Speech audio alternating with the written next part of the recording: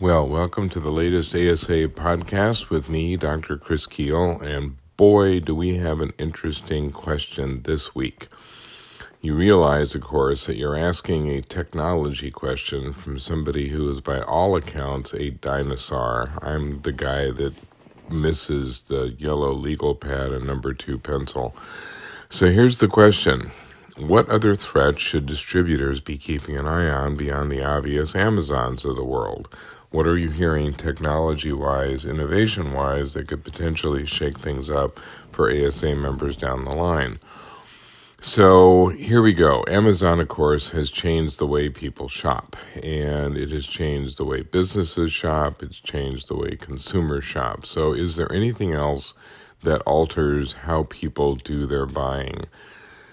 Possibly. I mean, really, it's a further expansion of the Amazon approach. I mean, it's taking the online aspect of interaction as far as it will go. There are certain limitations, of course, to online. There are certain things that people do not want to purchase without having seen them.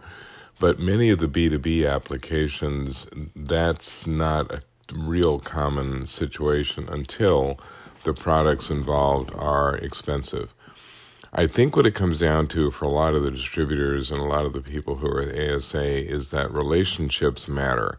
And the thing that the technology offers can't provide are those relationships. I mean, anyone who's done business on Amazon or anything else, it's pretty impersonal. I mean, there's all this discussion about, we'll try to track your purchases and try to be helpful, and you can always look at other people's comments, but we know that those are not as reliable as they should be. I mean, I remember distinctly buying a Happy Little Bunny book for a grandchild and being reminded like every 3 weeks of a new Happy Little Bunny book.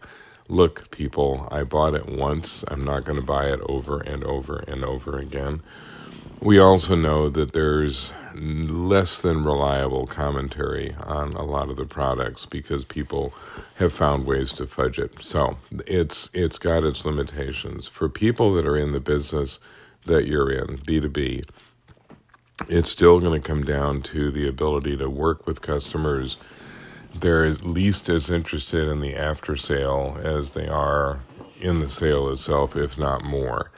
So the biggest threat maybe is going to be more and more reliance on the sort of Zoom approach. We have learned now to do a lot of interacting without physically being there. We can do the Zoom call, we can do multiple people in a Zoom call, but it has limitations too. And I don't know if that's just me being a dinosaur or what, but I want to see the whole person. I want to see their interactions. I want to have the ability to be informal. None of that is easy to do on a Zoom call.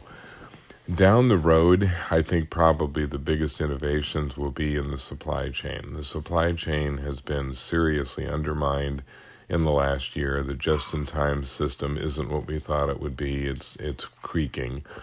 And there's going to be replacements to a degree. There's going to be a lot more interaction in terms of onshoring and nearshoring and trying to shorten that supply chain. So maybe the big innovation is trying to get a more direct relationship between buyer and seller and bringing it almost back to what it used to be. So it's kind of an innovation in reverse.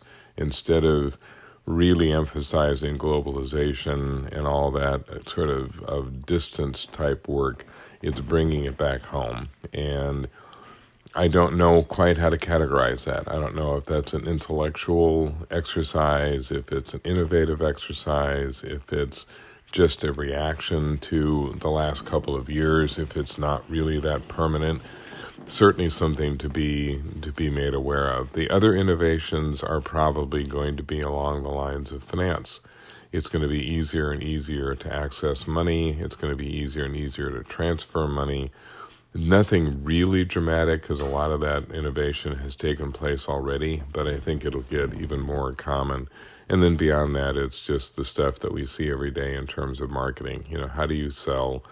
How do you find ways to communicate what you have to your potential customer? Are they willing to look at videos of things? Are they willing to have Zoom sales calls? All those sorts of things. It's a lot of conversation about what the future of the trade show is. What I've observed this year is that people really missed the trade show and have come back in significant numbers.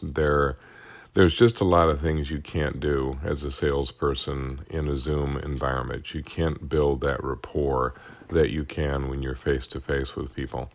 So take it for what it's worth. I mean, like I said, this is coming from somebody who's been dragged kicking and screaming into the 21st century. And I mean, for crying out loud, I remember party lines. So if that doesn't date me, I don't know what does. Thanks again for listening. And next week, maybe I'll get a question about, nuclear fusion, which I'm equally adept at dodging. Thanks.